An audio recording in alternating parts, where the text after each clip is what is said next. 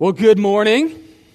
My name is Kevin Barra. I'm one of the youth pastors here at Grace, and I'm mainly at the Anderson campus, but as part of the Proverbs series, we've been kind of filtering around, jumping to different campuses, and filling in for one another as pastors have been out on vacation and that sort of thing. So glad to be with you here this morning. We are going to be talking about plans, get ready, and we are going through the book of Proverbs, so you can definitely flip open your Bible, but we will be jumping all over the place. So if you are a master of sword drills, you get ready. If not, the references will be on the website later on, and you can take notes along the way. But we're going to be talking about plans, and to jump us off, I would say this. There are two types of people in the world. There are those who make plans and those who don't. And God typically allows these two people to get married, right? And that's my experience.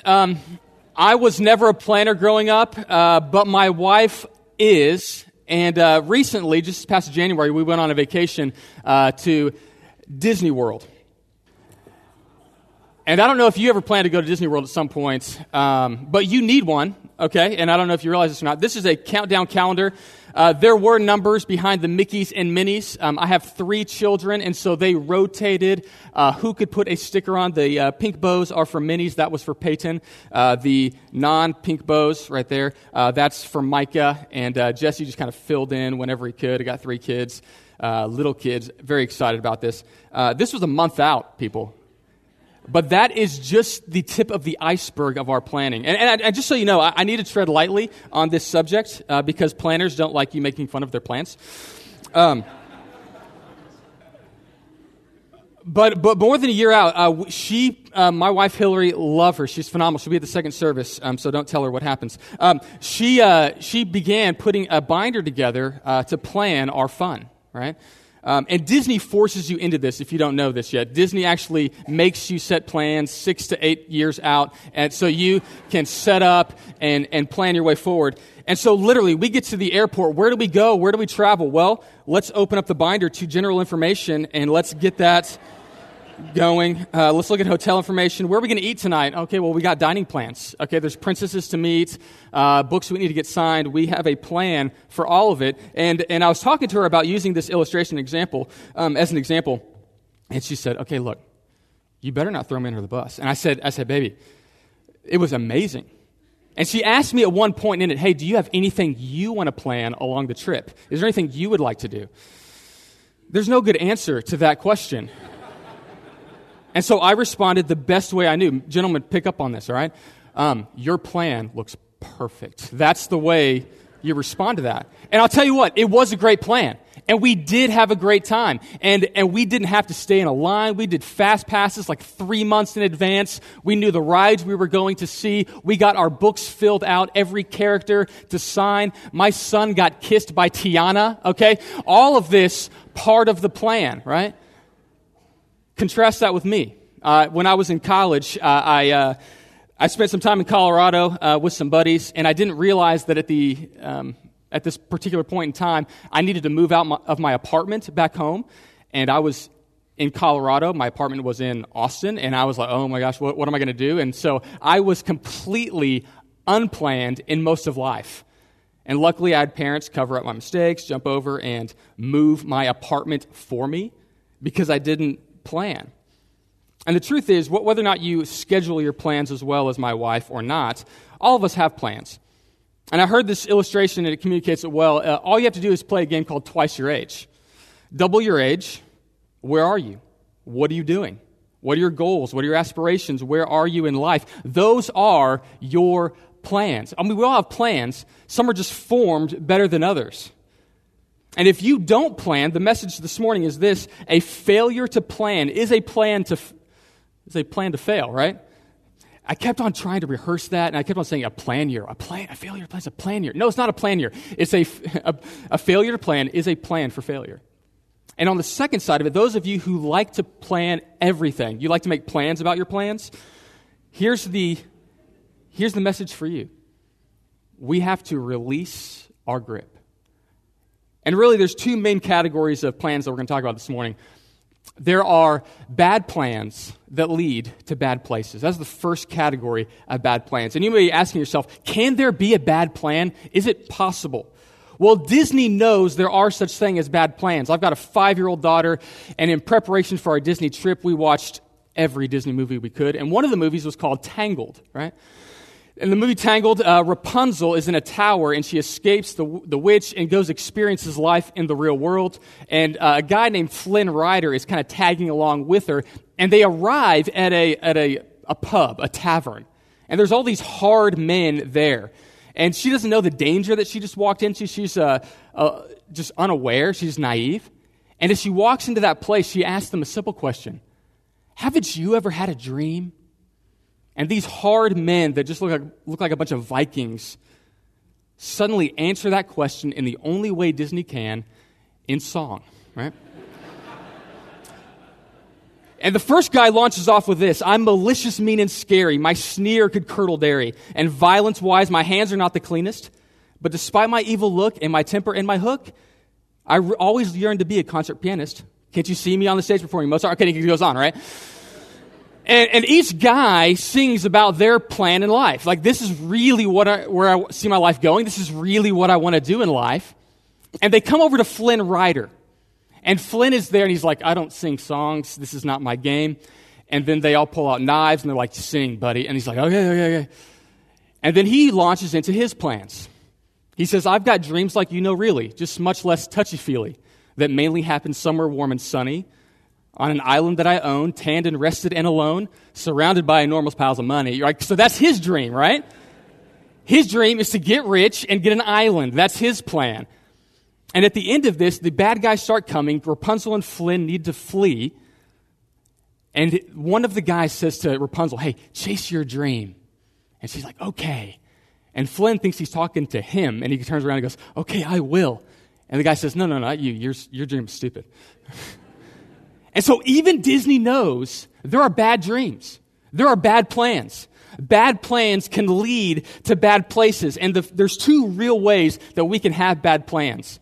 We can have bad planning, or we can plan bad. What do you mean by that, Kevin? Well, the first is bad planning. In Proverbs 15, verse 22, it says this. Without consultation, plans are frustrated.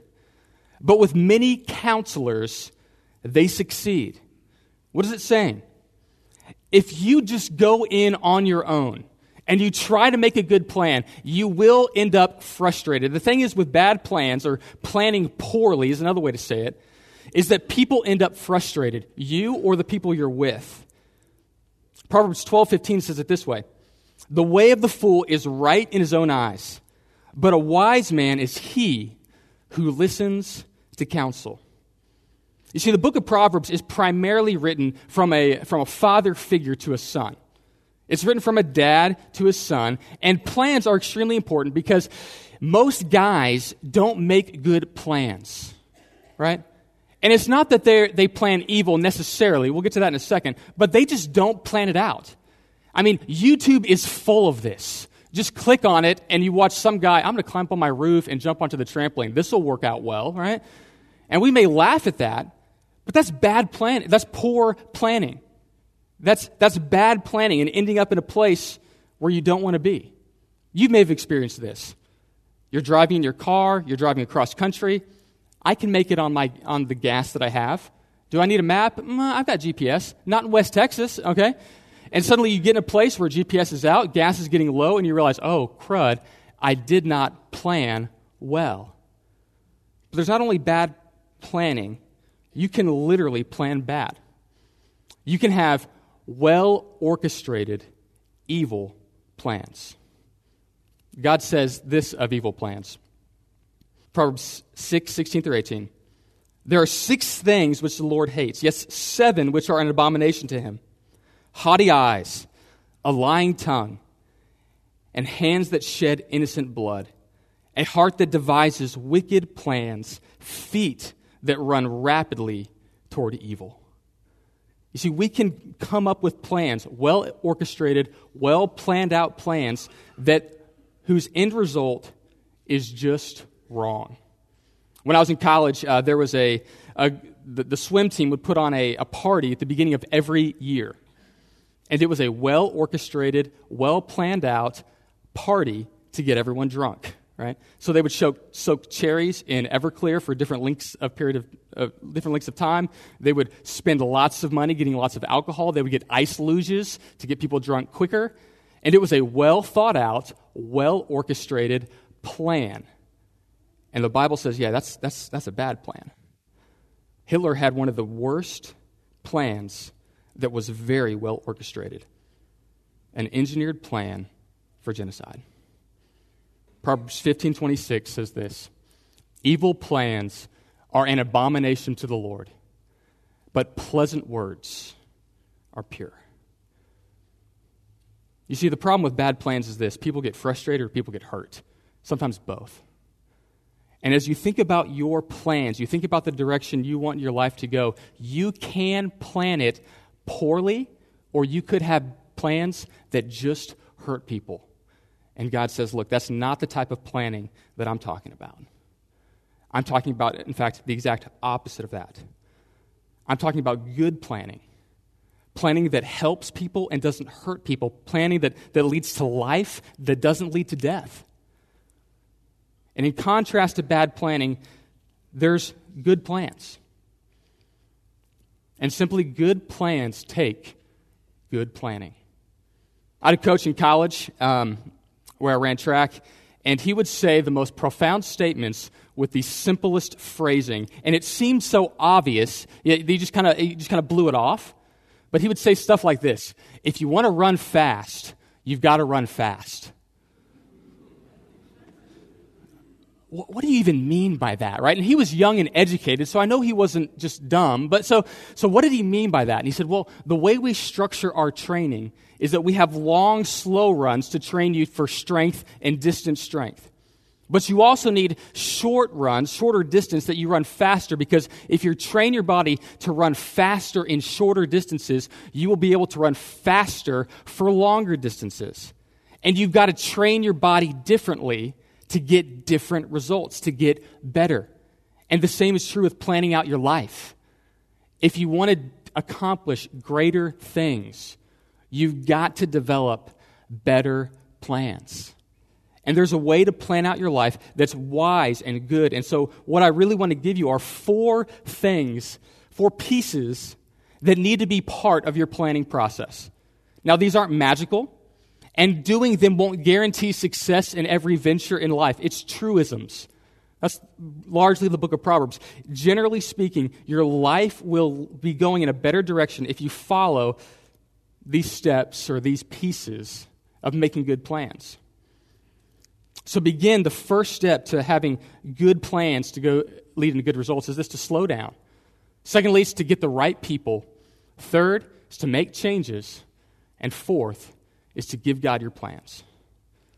So the first is to slow down. Proverbs 21:5 says this: "The plans of the diligent lead surely to advantage, but everyone who is hasty comes surely to poverty."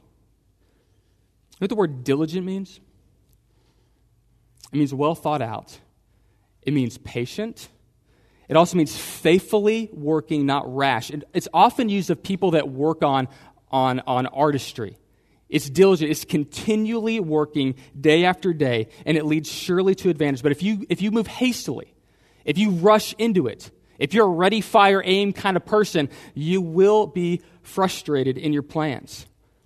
Craig Rochelle is a pastor of Life Church TV, and he says this: "We often overestimate what we can accomplish in the short run and underestimate what we can accomplish in the long run." See, he started a church, and then he thought, okay, I'm going to jump into that church, and it's just going to be lights out. Everyone's going to think I'm amazing in everything that I do. And he had all of these elaborate plans of success, and he was just wanted to go fast. And what he realized after several years into it, he goes, man, I thought I could accomplish so much so short. But what I didn't realize is if I slowed down, if I was more diligent in my planning, I could accomplish a lot more over a long time rather than in the short run. Cal Newport wrote a book, and it's called So Good They Can't Ignore You. He got that quote from Steve Martin because Steve Martin would give actors advice. Actors would come to him, hey, how do I get to be amazing like you in all sorts of movies, that sort of thing. And he said, well, I'll give you advice, but no one likes the advice that I give them. And they're like, come on, Steve, just give me the nugget. And he goes, be so good they can't ignore you. And when young actors heard that, they were like, oh, I thought I needed to call that guy, work the system. And he's like, no. Slow down, focus on your craft, and then people will see what you're doing and then elevate you.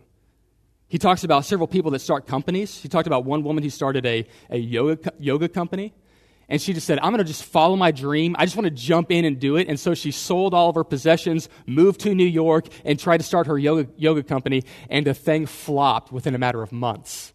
Why? Because she had a dream, baby. No one could tell me no to my dream. I'm going to do it yesterday. I'm going to do it now, right? The first step, though, is to slow down.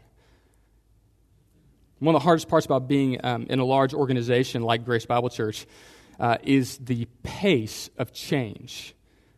And whether you realize it or not, it's actually really slow. It's been 7 or 8 years since we planted this church. And the planning that went into that took a long period of time. And it's been about 7 years since we started Creekside Campus.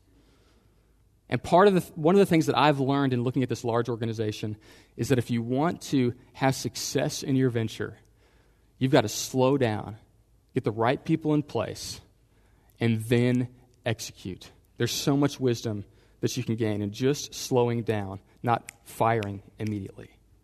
Secondly, it's this: get the right people. When you're making plans, it's key to get the right people in the room helping you to make this decision. Proverbs 1:5 says this: a wise man will hear and increase in learning, and a man of understanding will acquire wise counsel. And this is at the very beginning of Proverbs. At the very beginning of Proverbs, it says, look, if you want to be wise, here's what you've got to know. You don't have all the answers. Just because the decision comes into your mind doesn't mean it's the right one. And so what you need to do in making plans is increase learning, acquire wise counsel. That means you go find people that are wise and you bring them into the room to give you good advice. Proverbs 20:18 says the same thing. Prepare plans by consultation. Proverbs 20:18 says this: prepare plans by wise counsel and make war by wise guidance. Andy Stanley has a large church in Atlanta, Georgia. And he has this podcast called the Leadership Podcast, where he gives leaders in all types of industries advice on how to lead their particular organization. And he says the best thing you can do is to hire people that are smarter than you. It's funny, as he's sitting there with a friend of his in this podcast that talks about the organization they're leading, and they ask themselves, I don't know if we'd even be hired into our current organization because we've surrounded ourselves with such wise people. And he says this: you're not the smartest person in the room. You're just the leader. And the best thing you can do in making plans is not to be the smartest person in the room. Don't surround yourself with people that are not as smart as you. Surround yourself with people that have expertise, that have wisdom in the area where you're trying to make the best decision. And the truth is this: in most areas of our life, we know this. Think about it in medicine. If you have a medical issue, what do? You go find the best people to get the best diagnosis. My wife's a veterinarian, and she went to a clinic here recently, and she was just needing some help, and she was asking about the types of medications they were giving her, and she was just very sweet about it. And so the nurse said to her, okay, do you know anything about medicine? And she says, well, I'm a veterinarian. And the woman goes, wow, but you're so nice. And she didn't quite know how to take that. And she goes, no. Usually doctors make the worst patients because they're used to being the smartest person in the room, and they don't want other people to tell them how to medicate themselves. They want to be the one in charge. They don't want anyone else to tell them how to do it. But listen, companies that make the biggest impact bring in lots of consultants. We've done this at Grace. We brought in an entire organization company to help us make better decisions as a church, even though they're not directly in the field. Disney did the same thing. I'll just say this. I'm sorry about all the Disney illustrations, but gosh, they fit. Okay, so this. For decades, Disney made the best decisions when it came to animation. And for decades, they set the bar for what great animation looked like. And you've seen them, from Snow White all the way to Lion King, song creation, animation. They were setting the bar until about 1995.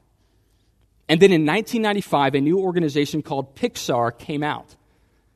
It was led by Steve Jobs. Remember that little foray? And they came out with movies like Toy Story, Monsters, Inc., Finding Nemo. And suddenly, Pixar had changed the game. Suddenly, animation took a new direction. It was more toward this video animation of movies. And so and Disney, they literally are losing the fight towards entertainment. And so what did they do? They bought Pixar. It's nice when you have unlimited resources, right? But they realized that they weren't the best at where animation was going. They didn't have the best tools, and so what they decided to do was bring in experts that were very, very good to help them make better decisions. And if you read about the process, what happened is that creativity from Pixar was spread throughout the entire organization and made everything better. See, they knew they didn't have the best answers. What they needed was to go get people that did and bring them in. And more recently, Disney just bought Marvel, right? Very excited about that. And the chief executive of Disney, Robert Iger, told CNN Money this. This is perfect from a strategic perspective. This treasure trove of over 5,000 characters offers Disney the ability to do what we do best, which makes you ask the question, okay, what does Disney do best? Market, produce, and sell to children, right? And make theme parks. Okay, we visited. And so what they did is they took all of this in and they realized we don't create the best stories. We don't have all the best tools. But what we're going to do is bring in wise people, creative people to help us make what we're doing better. And the same needs to be true in your life. You're not the smartest person in the room. You're not. But what you need around you are wise people to help you make better decisions. And so who do you consult on who to date? Young people. She looks hot. Yeah, okay, well, there's got to be something more than that. What about her character? What about who she is? What about her family? I don't ask those questions. Okay, well, maybe you should get around wise people that will help you make that better decision. What do you do in making a career choice? Well, I'm tired of my job. Okay, well, is it best for you to punt now and jump somewhere else? I don't know. Well, get good advice. Get a ring of counselors in the room to help you make better decisions. And here's the truth. Here's why you need to grab those other people. Because someone is going to pay the dumb tax. Okay? What do I mean by that? Someone is going to make mistakes, right?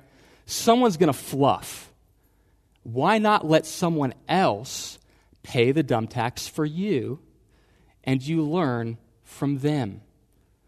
Parents, you know this, you try to protect your kids in the same way. You're like, don't do what I did in college or don't do what I did in high school. And you try, but sometimes we don't want to receive that correction. We don't want to receive those people to tell us to live differently. But I tell you what, wise people bring in counselors to help them make better decisions.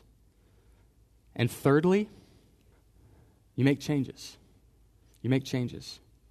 Proverbs 19:20 says this, listen to counsel and accept discipline, that you may be wise the rest of your days.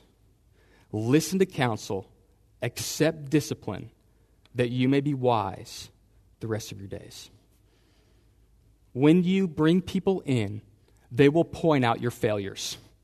They will point out where you've missed it.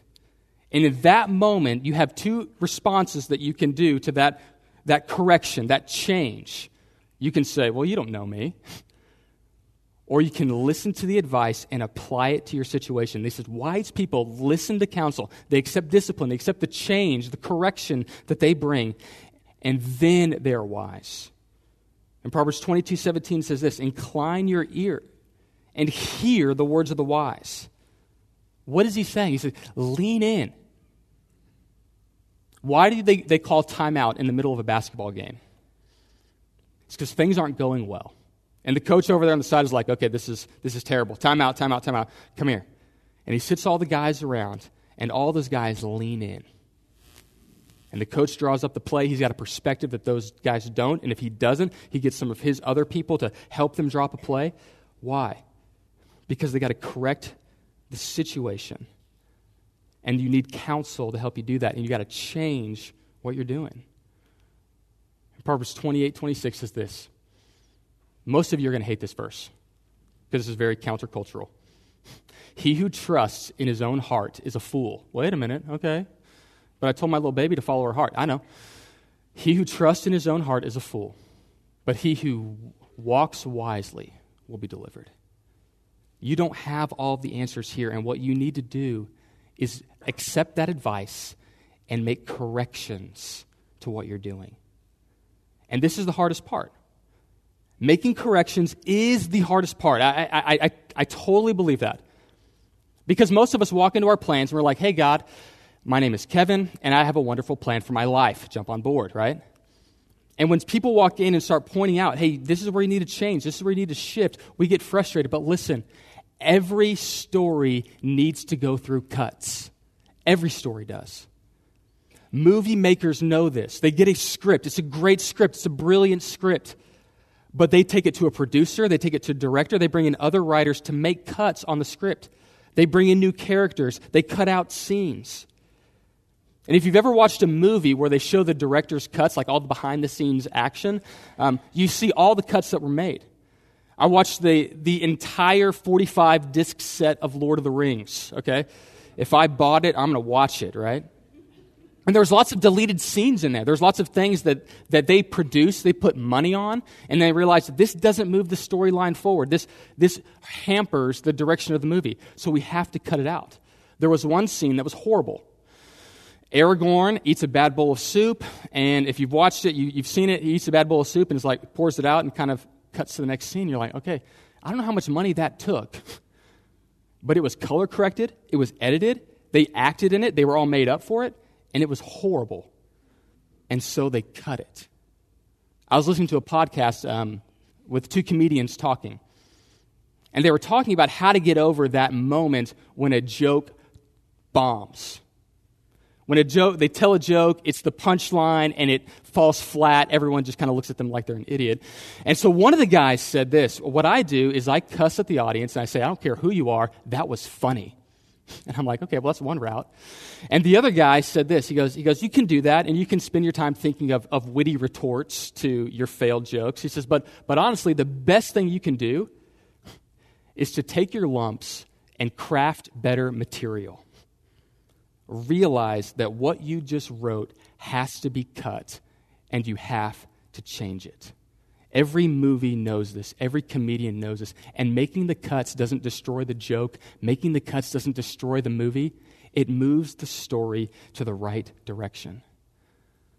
There's one director named George S. Kaufman, and he used to stand in the back of the audience and count the syllables of a joke, because he knew that if he could express the same idea in fewer words, he'd get a better reaction.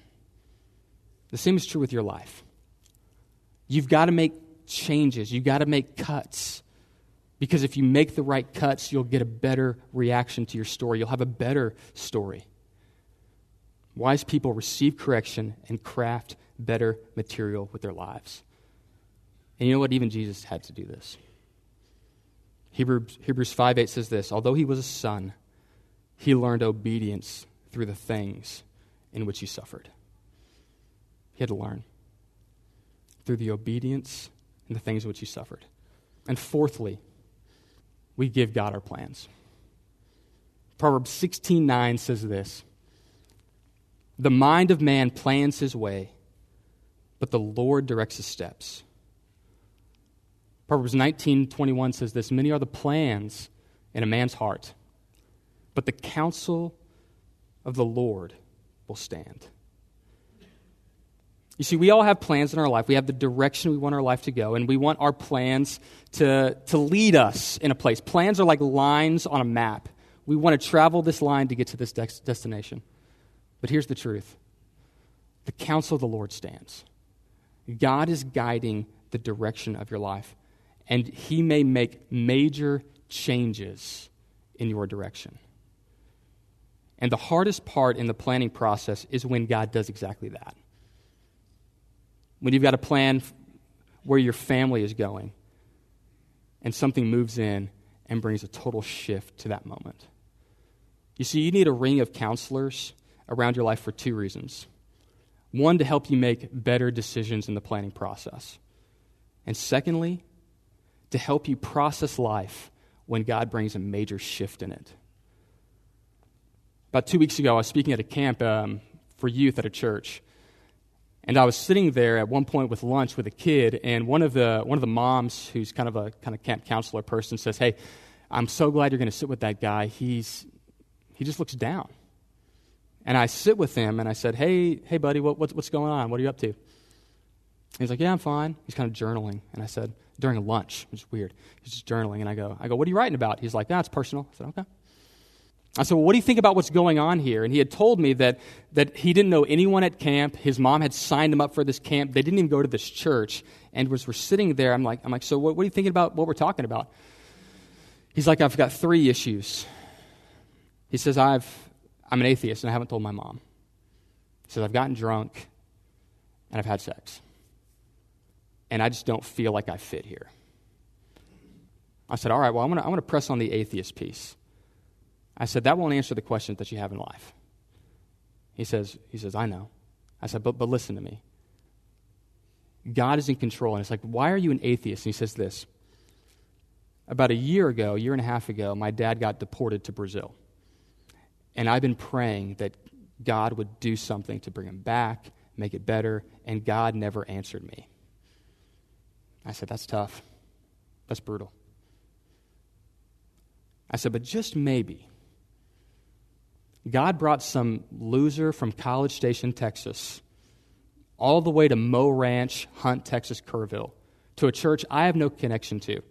And maybe God brought you, unconnected to this church, unknowing these things, to hear this guy tell you about a God who actually does love you, even though your plans didn't work out just the way you wanted to. And maybe God is still in control, even in the midst of your uncertainty and frustration." He says, "I don't know." I said, "Well, come tonight. Tonight's gospel night." And I presented the gospel. People could respond. And he raised his hand. And I talked to him afterward. I said, What are you doing? What was that response? You came to faith? You're a Christian now? And he says, "Yeah, I realize I need to give God another chance." I said, "Well, give him a chance, but you need to dive in. You need to jump in with him, because he's got a better plan for your life. Even if you don't see where all the threads are intertwining, God actually has a better plan for your life." Even Garth Brooks knows this, right? Even Garth, right? So there's a song that came out when I was in junior high, right? And when I was in junior high, we used to go to the Mud building to have these kind of little junior high dance parties, right? So like it was a birthday party, we'd go to the Municipal Utilities District building, and some DJ would be there playing a song, and we would all dance awkwardly together. It was a great junior high experience. And inevitably, some DJ would play this song, "Unanswered Prayers" by Garth Brooks, right? And if you don't know it, he says this: "Just the other night at a hometown football game, my wife and I ran into my old high school flame. And as I introduced them, the past came back to me, and I couldn't help but think of the way things used to be. She was the one I wanted for all time. And each night I'd spend praying that God would make her mine." How awkward is this moment, right? You just me and my now wife. "And if he'd only grant me the wish I wished back then, I'd never ask for anything again." And then the chorus is this: "Sometimes I thank God for unanswered prayers. Remember when you're talking to the man upstairs, that just because he doesn't answer doesn't mean he doesn't care. Some of God's greatest gifts are unanswered prayers." And it's true. God does answer sometimes through silence. Sometimes he shifts your plan in a new direction, but it's not because God hates you, it's because he loves you, and you always don't know what's best for you. Sometimes God redirects your life, changes your plans, because it's in that place He can give you what you most need. I've got one closing illustration, but we're going to do communion this morning. So men who are preparing communion, can you get it ready? There's a poem by Martha Snell Nicholson, and she says it better than I can. It's called Treasures. She says this: "One by one He took them from me, all the things I valued most. Until I was empty-handed, every glittering toy was lost. And I walked earth's highways grieving in my rags and poverty, till I heard His voice inviting me, lift those empty hands to me. So I held my hands toward heaven, and He filled them with His stores of His transcendent riches till they could contain no more. And at last I comprehended, with my stupid mind and dull, that God could not pour His riches into hands already full." See, God knows what you need most. He's going to redirect the course of your life. You plan well, and then you commit your plans to Him. He knows what you most need, and sometimes He'll strip things from you because it's part of His greatest plan. Jesus had to learn this. In the Garden of Gethsemane, Jesus is on His knees praying. And the Scripture records that sweat like blood is falling off His forehead. And in that moment, He prays, "God, if there's a plan B, now's time." And God, if you don't have a plan B yet, now would be the time to think of plan B. I don't want to go to the cross. And in Acts chapter 2, Peter says this Jesus delivered up according to the definite plan and foreknowledge of God, you crucified and killed by the hands of lawless men. According to the definite plan and foreknowledge of God, He went to the cross. You know what it says of Jesus in Hebrews? For the joy set before Him, He endured the cross. What was the joy? That the Father knew that this was the way to bring salvation to the world. There was no other way. And even though the plan wanted to be changed, Jesus said, "All right, Lord, I submit to you. I submit to your plan in my life, even though it's not what I would prefer. I know and I trust this is what's best." As we prepare for communion, as the men come forward to serve, I would ask you this: what's your plans? For some of you, it's the process of planning that you need growth in, you need development in. For some of you, it's the release of your plans that God is pressing His finger on. So before we take communion, I would ask you this: where are you with God? Have you come to the person of Jesus Christ, believed in His death for your sin and resurrection to purchase you freedom? And as you plan your steps, are you allowing God to make His corrections? On the night that Jesus was betrayed, He sat with His disciples, and He picked up a loaf of bread that was there, and as He picked it up, He said, "This is my body that has been broken for you. Do this in remembrance of me." Then He took the cup, and He said, "This is my blood that has been shed for you. Do this in remembrance of me."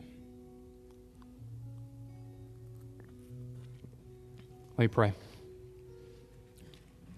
Father, we thank You that You are in control of our lives. And Jesus, that You were obedient even to death, even death on a cross. And Lord, Your submission to the plan of the Father was what brought freedom to all. And Lord, I pray that we might see our plans in a larger perspective. That You know the plans that You have for us, to give us a future and a hope, and not to bring calamity. You had a plan for the nation of Israel to lead them and bring us Your Son, and Lord, You have a plan for us. So Lord, I pray that in this moment we might remember and trust the Father who's leading us. Amen.